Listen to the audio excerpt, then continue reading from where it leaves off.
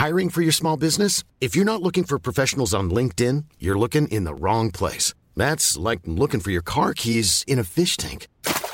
LinkedIn helps you hire professionals you can't find anywhere else, even those who aren't actively searching for a new job but might be open to the perfect role. In a given month, over 70% of LinkedIn users don't even visit other leading job sites. So start looking in the right place. With LinkedIn, you can hire professionals like a professional. Post your free job on linkedin.com/people today.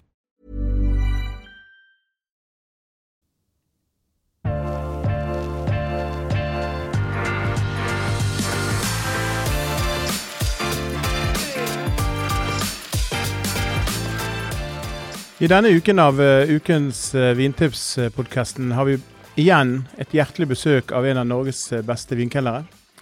Han kjent for å ha vært kåret som Norges beste vinkelnere 2 år på rad. Han leder kanskje en av Europas beste restauranter. Han har et aktiv smake- og drikkeliv. Han I Oslo for øyeblikket, og da han alltid hjertelig velkommen her i podcasten vår. Velkommen, Kristoffer. Tusen takk, Svein, for en introduksjon her. Ja, jeg må si fine ting om hyggelige mennesker. Ja, ikke må det. Vi snakket litt om, før vi kom på i podcasten, så hadde vi så var vi sammen på en smaking med Celos champagne. Ja. Og vi var litt stille, og vi syntes det var litt dumt at vi fikk kanskje bare en time før vi måtte dra. Ja. Men det inspirerende var jo at når jeg spurte om hvor mange flasker som var tilgjengelig i Norge, og hvor tid kommer de, så nei, det var ingen viner til salgs. Han var bare til stede. Men du har fått noen på Reno. Ja, faktisk. Jeg har 6 flasker på Reno, og så pleier det kanskje å komme 1 eller 2 litt sånn senere også. Men så har jeg vært flink å på en måte spare litt sånn opp gjennom årene nå. Nå har jeg vært på Reno i 3,5 år, så jeg har jeg tror jeg kanskje har rundt 12, 13, 14 flasker. Ja, og dette her jo viner i poengsammenheng fra 97 og oppover. Det vanskelige viner. Ja. Men det jeg synes var interessant, han snakket om viner måtte oppleves i andre dimensjoner. Og vi hadde ikke lyst til å gå, vi var nødt til å gå. Ja. Men vi var litt det vi kaller månebedøtten. Ja, virkelig månebedøtten. Ja, en superstar. Det var en superstar på besøk. Ja, virkelig. Nei, jeg satt egentlig bare, og han snakket jo dårlig engelsk da. Det var jo fransk det gikk i, så han hadde jo 2 tolker som byttet på, for de ble jo så slitne, stakkars. Men å høre på han og se den kjærligheten han har til faget, så forstår du hvorfor champagnen hans kanskje nummer 1 i verden. Så... Nei, og for å lage en liten bro over til det vi skal snakke om nå i podcasten, også en sånn liten bro til kjærligheten til vin. For det at meg og deg, vi smaker mye vin, vi har vært opplært i en tradisjonell skole der all informasjon kommer av bøkene som man har lest, altså også Companion, vi har Wine Atlas, altså vi har bladd i våre bøker. Ja, absolutt. Og så har du plutselig en ny generasjon, sorry til å si, Kristoffer, men den nye generasjonen, de bruker mye mer nettet enn tidligere, og de har kanskje av og til litt sånn korttenkte slutninger. Ja. Men når det kommer til smak, når de blir flinke på å smake vin, forstår kvalitet, da må man se på nye land. Og en av de landene som du har fanget opp og har brakt med deg inn i studio i dag, Hellas. Ja. Og for la det si sånn, hva var din første inntrykk, Kristoffer, av Hellas, første gang du hørte om det? Vinmessig, tenker du? Altså, du har sikkert vært og smakt på en greker en gang, eller vært i Grekeland og solt deg, sånn. Det kan godt hende. Ja, jeg har ikke smakt på en greker. Nei, det godt å høre. Kanskje i fremtiden. Ja, da avkrefter vi alle rykter. Ja. Men første gangen du liksom fant ut at gresk vin kunne være noe interessant i den jobbsengen man i dag? Nei, altså, jeg husker den første vinen jeg smakte fra Hellas. Det var jo fra Santorini. Det var Gaia sin Wild Ferment. En årgang, jeg vet ikke, 2011, 2012 eller noe sånt som det. Og det var liksom sånn, ok, det var interessant. Jeg tror ikke jeg helt forstod hva det var. Men det måtte catchet attention min. Og så har jeg sakte men sikkert smakt mer og mer av det. Og spesielt når jeg jobbet i København i 2 år, der var vin fra Hellas kommet et stort steg foran det vi i Norge. Så der smakte jeg mye fra topprodusentene som Hatzidakis og Sigalas og Karamelegos og sånt som det. Og det, virkelig spennende. Da mer på det røde enn på det hvite. Kanskje mer på det hvite nå for øyeblikket da. Men et viktig poeng i den greske vinhistorien, så som jeg ser det, var når Jens Robinson, den kjente britiske vinjournalisten og forfatteren og guruen, fortalte at Assyrtiko var en av verdens beste druer. Det var et notat hun gjorde, og man sier jo det at det var det som snudde Hellas I moderne tid. Selv om de da har laget vin og hatt vinkunnskap I over 4000 år. Så liksom, men var det den smakingen I utlandet du følte liksom, det var da du forstod at her lå det noe vaket, eller var det bare toppkvalitet? Nei, det var faktisk toppkvalitet med en gang. Og da var det, vi skal jo snakke litt om det senere også, men da var det spesielt den Mavrotrogano-druen som traff meg da, for jeg fikk liksom der nyanser til kanskje en blanding av Syrah og Nebbiolo, og det var liksom, kvaliteten var virkelig, virkelig bra. Så gjorde vi en test hvor vi kjørte det på glass da, på en 3-stjerner på Geranium, og det solgte som bare det. Så folk var sultne på mer kunnskap på det også da. Men var det sånn at han lignet på noe annet, eller var det bare sånn, altså hvis du skal si sånn, så benchmarket for gjenkjenne druen, hva man Assyrtiko eller Mavrotrogano? Begge to. Nei, Assyrtiko for det første, det er en veldig sånn tilbøyelig drue. Du kan gjøre egentlig det meste med den. Men syrenivåene jo noe du ligger merke til. Den ikke sånn ekstremt aromatisk, men det handler jordsmånesnakke. Så det alltid den der lille smokinessen igjen, litt sånn hvit pepper, det vulkanske jordsmåne som kommer frem. Og så... Ja, det sånn friskhet og sånn elegans, sånn presisjon over det som jeg synes veldig nice da. Og kanskje en liten sånn der grønn herbal touch I finish, noe sånn der kjørvel eller noe sånne ting som det der da. Men med en gang de begynner å putte fat på det og sånt, jeg personlig foretrekker jo mer at det ståltank og bunnfallslagring, enn at det 15% alkohol og mye fat og lease-aging da. Det ikke jeg så glad I, så jeg liker de slankere, mer elegante, for da kommer druematerialet og terroiret tydeligere frem da. Ja. Og Assyrtiko da, hvor setter du den, hvis du skal ta den første nå, hvor setter du den I druesammenheng? Det en Pinot Noir eller en Syrah? Hvor ligger man I smaksbildet? Altså jeg vet at du kan lage på mange forskjellige typer, men de beste, hvor ligger de?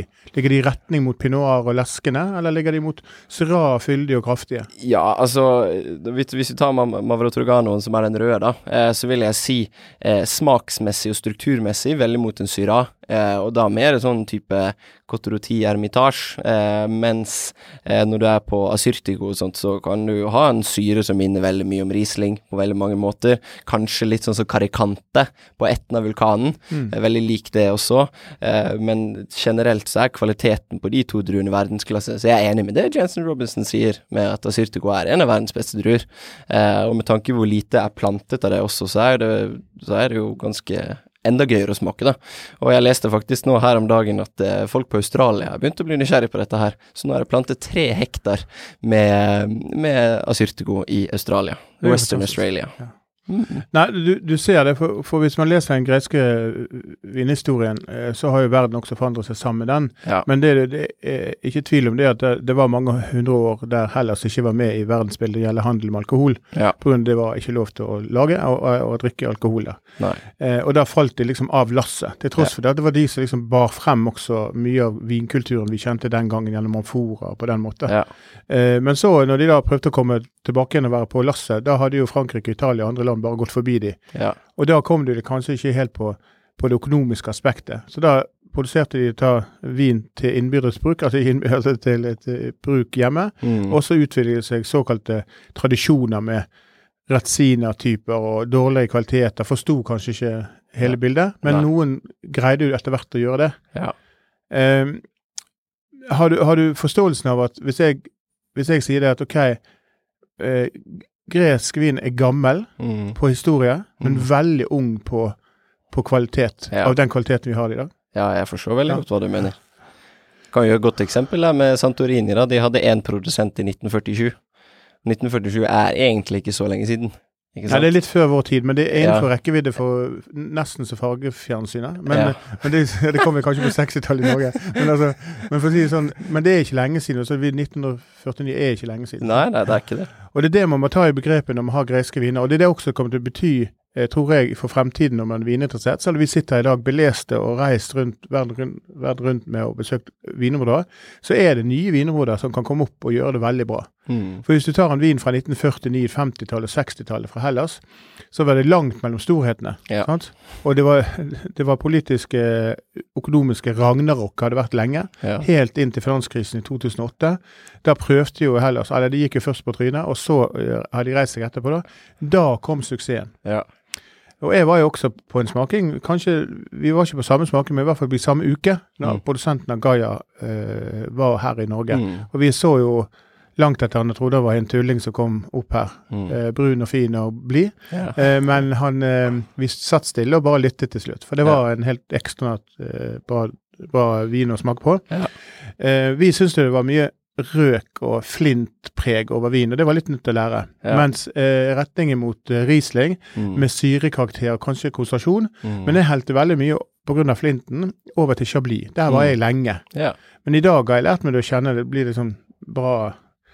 Men når du snakker om Hellas, eller interessert i Hellas, er det ting du liksom vil si at Hellas gjør annerledes enn andre land? Altså er de liksom... Hvorfor skiller de seg ut, Kristoffer? Nei, jeg tror, altså det jeg vil starte med å si der, det at det jo et vinland som har lange... Du lover å drikke i podcasten. Ja, unnskyld. Klokken er over 12. Ja, det faktisk. De har lange tradisjoner, og jeg tror de enormt sulten på å vise frem hva de faktisk har, ikke sant? Det over 300 ingenious grape varieties som de har lyst til å vise frem. De har noen fantastiske jordsmonn, og de har en ny garde med vinmakere nå som begynner å komme opp. Den første kom jo på rundt sånn 80-90-tallet, som på en måte har vist vei til de nye nå da, og nå sender jo de folk til Frankrike, Italia, Spania, overalt for å trene de opp, og ta med den kunnskapen tilbake, og se hvordan de kan på en måte implementere det i dem sin tradisjoner da. Og så vil jeg si det der med at vi jo kanskje nå enda mer nysgjerrig på alle disse druesortene enn før da, ikke sant? Vi har smakt sinnssykt mye Riesling, mye Chardonnay, mye Cabernet Sauvignon, mye alt mulig. Så i hvert fall jeg da, og jeg tror jeg snakker for mine andre kollegaer også i sommelierbransjen, det at vi sulten på å smake nye ting, prøve nye ting, for å se hvordan kvaliteten da. Ja, for du kan gå skikkelig lei av Riesling, uansett hvor god han Ja. Ja da, jeg fikk en Riesling blindt i går, og da var jeg sur etterpå. Da den bølgen over, for å si sånn. Ja, nei, når Kristoffer Ager på Rena lei av Riesling, da er det bare å pakke sammen. Tyskland, reis hjem. Men jeg enig med deg, kanskje det litt overfokusert på Riesling, kontra det å oppdage nye druer, men det heller ikke ofte du kommer over den kvaliteten som altså den iboende syrligheten for det slår Tyskland. Det ikke det tvil om. Nei, og så må du tenke på at disse vinene her ligger ofte på... du kan finne i enkelte kjølige årganger 13,5, men de ligger på 14-15%, og fortsatt har den syren. Og den energien og den edgen i vinen, det sier noe til meg, at dette her this is good shit. Nei, det Hellas slår, men la oss ta oss for oss den hvite første. Hva det vi har i glasset? Jeg har jo smugdrikket litt i dag. Jeg vet ikke om det nærmest fredag, eller hva det gjør, men det i hvert fall... Nei, så det jeg tenkte i dag, Svein, det at det hovedsakelig 3 eller 4 helt legendariske produsenter i Hellas, og spesielt på Santorini da. Og så det den ene produsenten som vi i Norge ikke som restaurant får kjøpt via importør, men som man kun får kjøpt på polet. Og det en produsent som jeg kan snakke for min gode kollega Sander Jonsson også, veldig, veldig glad i, og vi var helt 100 når vi fant ut at det her var på polet. Så det en produsent som heter Paris Sigalas, så han lager jo både hvite, han lager rød, han lager rosé, han lager også Retsina. Det populært å ha en ny take på Retsina nå, Retsina, hvor at du har mindre av den sevjen oppi, det litt sånn slankere, det mer elegant, og hele den pakken der. Men har du tatt inn på kartet? Nei. Nei, ok, så det ikke så godt? Nei, det bra. Bra, du positiv nå? Ja, altså... Men altså, Retsina, kan det gjøres bra? Ja, det tror jeg. Okay. Lovverket der også har blitt litt forandret, som gjør at det litt mer lov å leke nå. Jeg lover deg, når du finner Retsina, skal vi snakke sammen her i podcasten om den videoen. Vi skal lage en full podcast om Retsina. Og da skal vi ha den greske statsministeren der, hvis de har det. Jeg vet ikke. Men fortell meg litt mer om hvitvin eller rødvin. Ja, vi kan jo bare raskt litt mer om produsenten. Paris Sigalas startet tilbake igjen i 1991, holder til nord på Santorini, i Ojo, så det jo enkelt å huske. Og dette en produsent som har vært banebrytende på veldig mange måter, spesielt det der med hvordan man gjør vitikultur, og putte enkelvinmarksviner på etiketten da, og få enkle uttrykk. Så det han har gjort at han faktisk har laget 7 forskjellige viner fra 7 forskjellige enkeltlandsbyer for å få et uttrykk derfra da. Og nå har vi kanskje det som den beste, og den som tilgjengelig på det norske markedet, Cavalieros. Så dette også en landsby som litt lengre nord. Her har du faktisk en av de mest høytliggende vinmarkene, som ligger på rundt 250 til 300 meter over havet. Og det som så fascinerende med Assyrtiko-druen, den har jo ekstremt dype røtter, fordi at her har jo ikke det vært noe fyloxera i det hele tatt. Ja, for der noe helt spesielt. Der det noe helt spesielt, ja. Fortell om det. Ja, det som poenget her at det jo selvfølgelig, Santorini en øy, så det masse vann rundt her, du har vulkansk jordsmonn, det ikke noe leire eller noen ting, det kjempetørt. Det eneste som vokser der. Det var tidligere tomater, frem til 1950, da hadde jo de et earthquake som tok livet av tomatbransjen, og da var det 2 ting igjen, det var kapers, og så var det vinranker. De overlevde? De overlevde heldigvis. Og her har du ofte da vinranker som mellom 60 til 70 år gammel. De sier at Assyrtiko begynner å fade litt etter at de 70 år gammel da. Og det de har gjort da at de rett og slett har noe som man kaller Stefani, så dette da små reir, hvor at druene inni, med bladene inni, så det på en måte rankene rundt som beskytter da druene og la verket. Det flettet nesten som en korg, eller tredd som en korg. Ja, 70-80 centimeter lange vinranker rundt, som en korg, ja, helt stemmer. Og den fanger jo opp veldig mye av fuktigheten på morgenen, for det tross alt den eneste fuktigheten de får, og den må de greie å holde på da.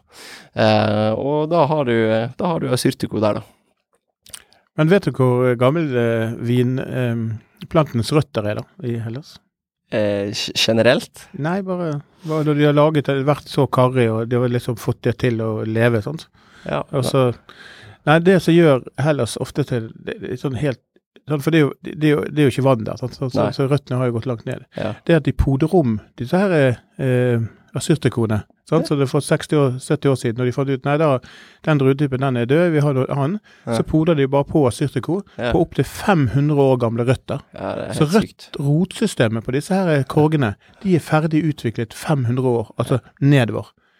Derfor får de næring. Ja, fantastisk. Og det liksom, for meg så var det sånn, wow, og det heter noe spesielt det rotsystemet, men akkurat det med å igjen oppdage det, men også ta vare på over tid, for det går ikke an å plante nytt i samme jordsmonn, og få den kvaliteten, for de får ikke tak i nok næring, sant?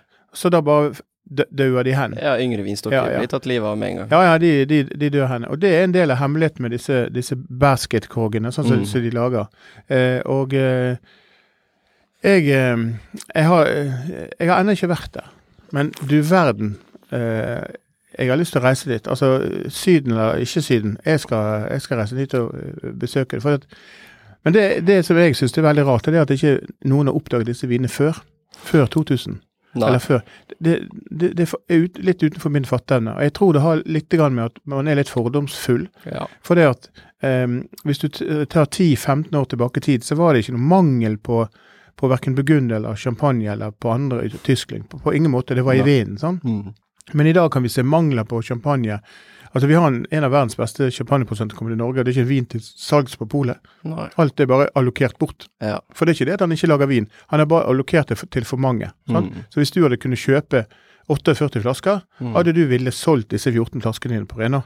Altså umiddelbart. Nå det jo sånn at det gjør litt vondt når du går en flaske ut. Ja, sant? Det det. Og så jeg har lyst til å se hvordan de utvikler seg også. Så derfor holder jeg litt tilbake. Ja, det du litt. Så det for min egen studie også, da kan du si. Ja. Du selger en i året for å smake på en. Ja, det godt å gjøre. Men hvor lenge har dere brukt gresk vin på Rena nå? Du, vi har faktisk kjørt en del av de røde. Ikke akkurat nå, kanskje de siste månedene, men mye i fjor. Så hadde vi Apostolos Timopopoulos med Sinomavro. Han jo en outstanding produsent fra Nausa, som lager fantastiske roséer, han lager lette, juicy røde, og så lager han store, strukturerte. Og han også litt sånn som Sigalas, med at han har det enkelt landsbyer med enkle uttrykk. Og der lager han 4 forskjellige, som nesten helt umulig å få tak i Norge. Men hvis du får tak i noen av de, så det et virkelig, virkelig bra kjøp. Jeg har 3 flasker igjen på Reno. Ja, og det hadde jeg da spurt importøren direkte om de kunne ta inn et lite parti da. Så det finnes noen flasker igjen. Det finnes noen flasker her, og for det jo litt av det som hemmeligheten når man kjøper, hvis jeg går på polet, så så det sånn at det kryr jo ikke med gresk vin. Du må inn på bestillingssortimentet, du må undersøke litt hvor det kommer fra. Og et godt tips jo ofte det at hvis du finner en produsent, som vi for eksempel omtaler her i podcasten, så søk gjerne opp en vin, og så ser du hvem som produsenten, og så gjør man et lite henvendelse der. For ofte så finnes det litt mer enn akkurat den vinen, og de har litt små partier her og der, og de svarer villig vekk.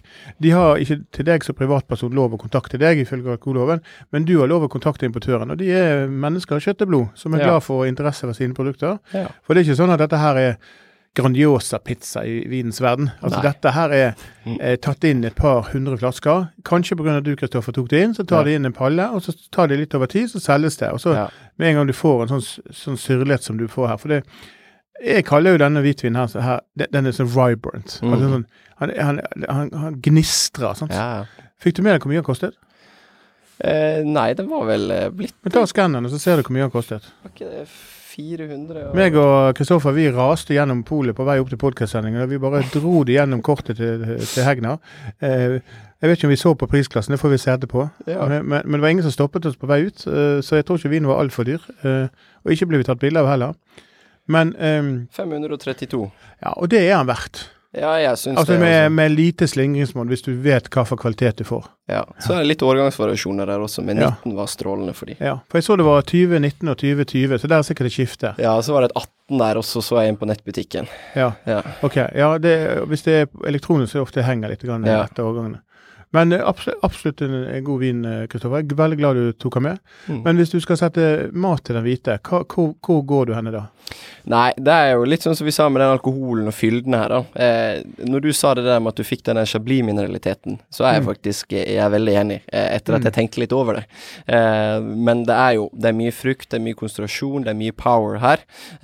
Så her kan du gjerne ha retter som byr litt på seg selv. Det kan være grillet hvit fisk sammen med en fet bør blank med litt ørretrogn og kanskje litt grønn asparges, et eller annet sånne ting som det.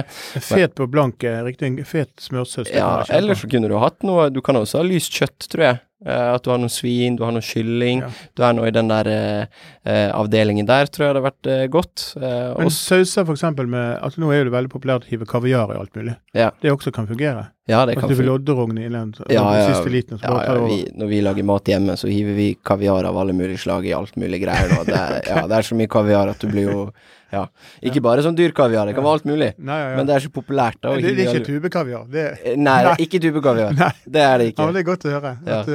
Jeg har 4 bokser kaviar hjemme nå, og sånn det å være sammen med en kokk. Ja, sånn det. Men hvis vi går over på den røde, hvis vi avslutter med hvite, så det sånn at for dere som har lyst på den vinen her, jeg lover dere et kjempegodt kjøp. Det et kjøp som virkelig står seg selv, for det en stedegen smak. Du har den ikke andre steder. Vi sammenligner den bare for å gi et lite bilde hvordan vinen Men Kristoffer, han har valgt en kanonvin. Tusen takk, Kristoffer. Veldig bra. Og der må de huske å si, hvis jeg får lov å si noe, at de ikke må bruke for små glass på den. Nei, vi har jo plassert den i et glass, så vi kanskje skulle notere oss litt grann. Jeg tok jo med meg noen Bordeaux-glass. Ja, men det var supersexy. Og jeg ikke enig med meg selv. Vi kunne jo fint tatt en New World Pinot-glass. Ja, det kunne vi. Det kunne vi ha gjort, og vi kunne hatt en med større balle. Men det vi i hvert fall ikke skal gjøre, det å hive den vinen opp i et Riesling-glass. Nei. For da blir han for stram. Ja, og da blir han kvert. Ja, det blir som en begrenser. Ja, byen for liten. Byen alt for liten. Ja. Men la oss ta et lite svipptur til rødvin. Ja. Og det som med Hellas, det at det jo et varmt klima, det mye ferieminner, vi vet lite om Hellas. Med de vinmakerne jeg har på besøk her, så har de vært liksom litt sånn relaxed, og det var det kule. Men de alle sammen som har laget god vin, har vært ute og reist. Ja. Og alle sammen har venner i Bordeaux, eller i Frankrike spesielle områder, og så har de alle tilknyttet til italienere. Det liksom, det kjennetrekker de. Ja. Men når de da selv skal presentere vinene sine, og ta ned hva det du lager av, så har jeg i hvert fall lagt merke til at de har tilgang på gamle vinstokker, og de har lav avkastning. Da begynner jeg å like meg. Det finnes på polet et par tendere som har vært helt forferdelig dårlig sett i sammenligning med dette. Men hva skal du ha? Når vin koster 500 kroner over det, så i Norge så forventer man kvalitet. Ja.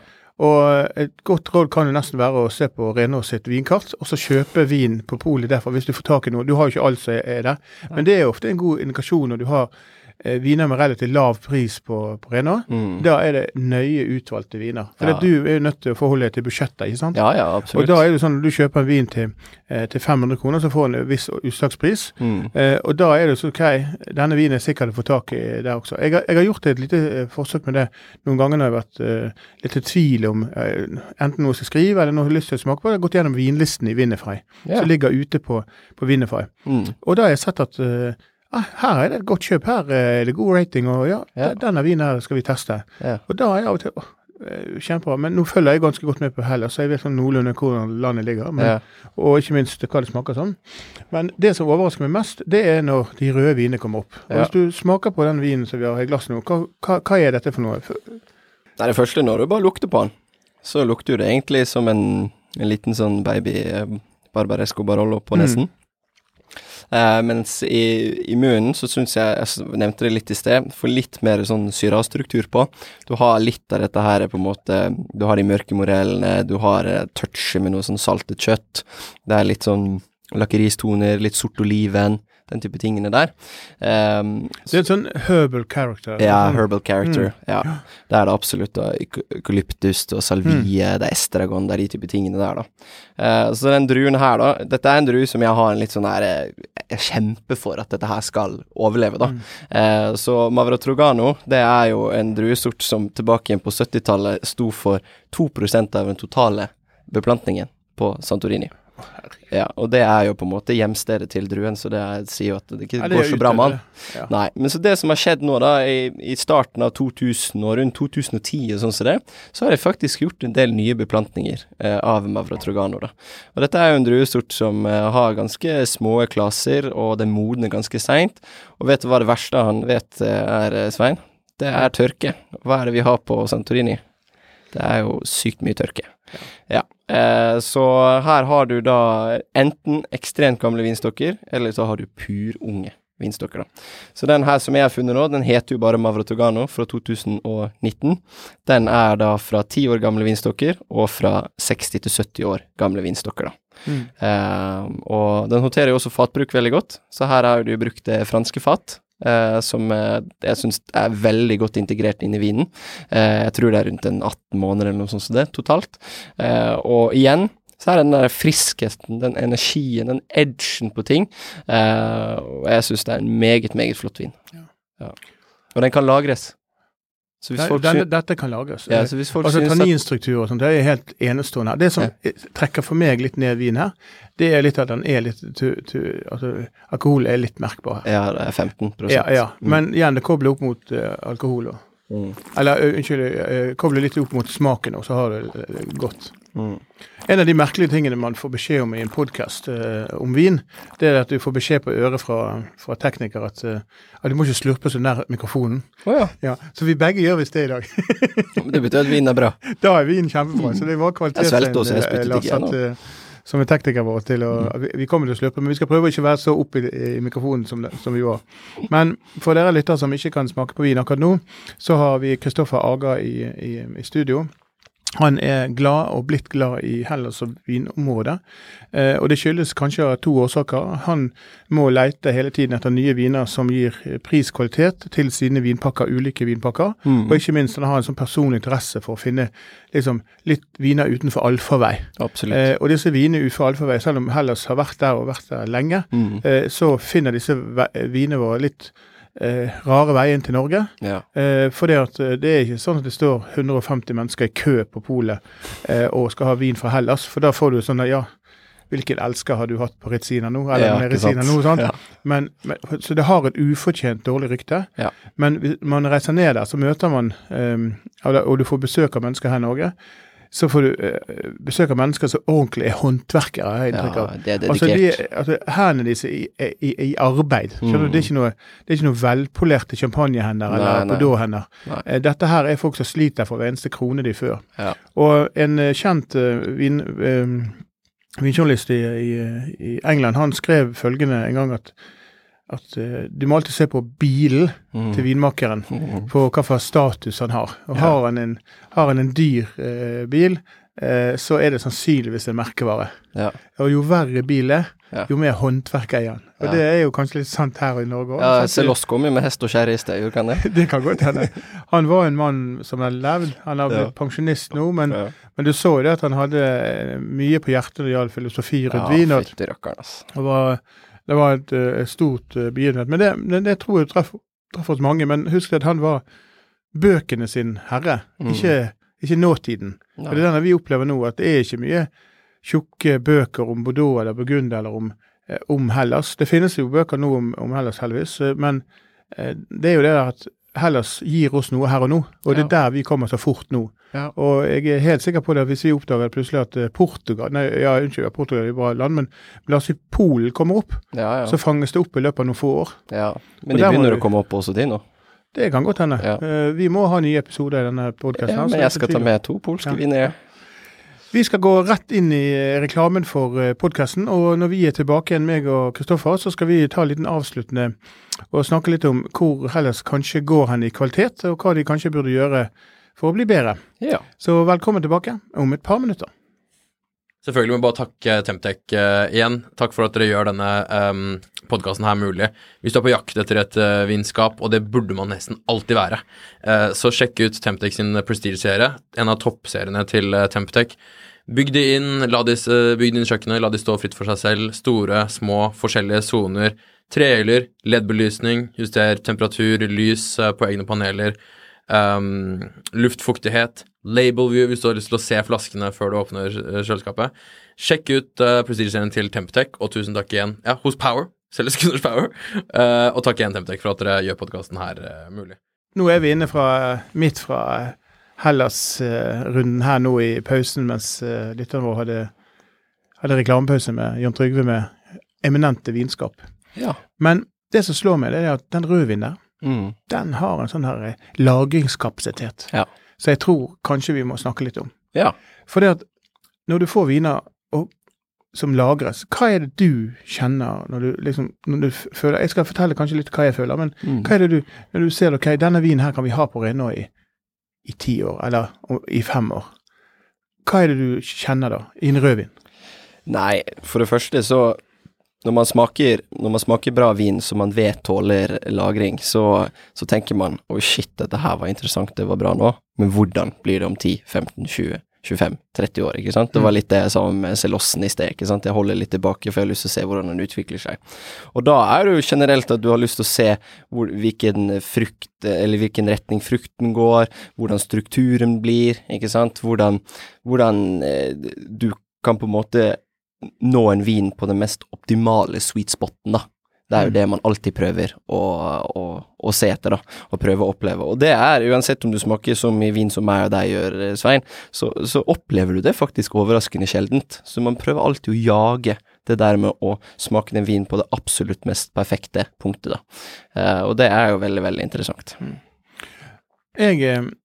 Jeg pleier å lete etter hvor mye spytt han tar ut av munnen, altså hvor mye tørrhetsfullt det Så hvis spyttet umiddelbart forsvinner, så hvis du forsøker denne vinen her, så det slik at han til stede, men den forsvinner ikke med en gang. Det betyr at jeg har fremdeles litt spytt i munnen, du produserer litt mer spytt, så det det høy syre også. Da sier jeg en 7 til 10 år. Da han på det optimale. Hvis det fullstendig tar, altså du kjenner smaker på en trestokk, det skikkelig helt sånn uttørende, da det over 12 år. Ja.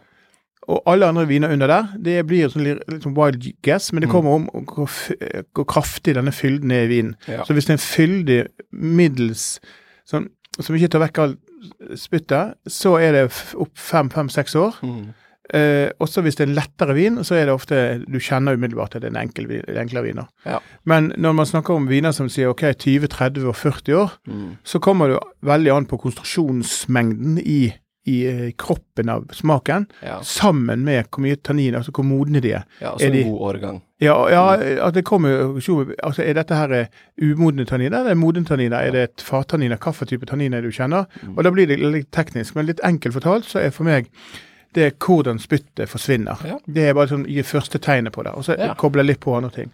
Hvis jeg gjør avgjørelse på det, for eksempel jeg skal skrive om at denne vinen her kjempegod om 12 år, så kan jo hverken meg eller deg spå fremtiden. Det blir jo en wild guess, for folk kan jo oppbevare det i et oppe på et kjøleskap etter en skilsmisse. Så det kan jo være helt katastrofe, og det kan være et ideelt kjøleskap, som Jon Trygve nevnte i reklamen. Ja. Så det er mange måter du kan ta det på, men det å lagre vin, og det å få frem det beste i vin, det er en evig jag, som du også vet at når du får besøk av en kritiker, og du har en 8 år gammel krug som du har ruget på, og så selger du den, og du vet det er bare helt optimal, sant?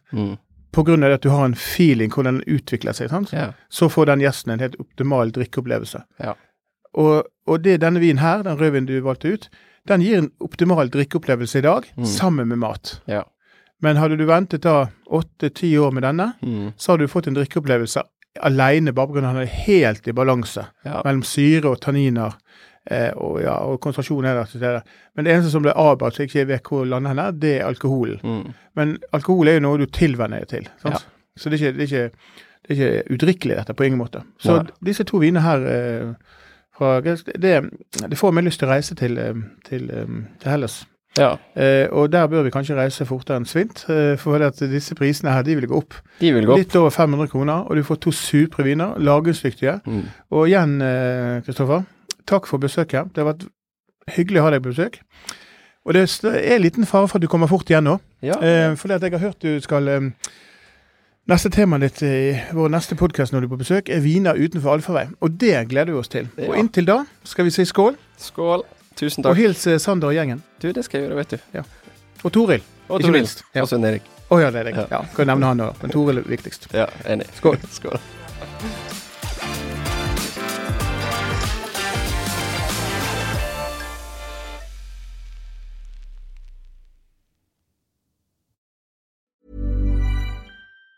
Normally, being a little extra can be a bit much, but when it comes to healthcare, it pays to be extra. And United Healthcare makes it easy with Health Protector Guard fixed indemnity insurance plans. Underwritten by Golden Rule Insurance Company, they supplement your primary plan, helping you manage out-of-pocket costs without the usual requirements and restrictions like deductibles and enrollment periods. So when it comes to covering your medical bills, you can feel good about being a little extra. Visit uh1.com to find the Health Protector Guard plan for you. Ukens vintips med Svein en Finansavisen-podcast. Programleder Svein Lindin, produsent Lars Brenden Skram, og podcast- og videoansvarlig Marius Mørk Larsen. Ansvarlig redaktør Trygve Hegdar.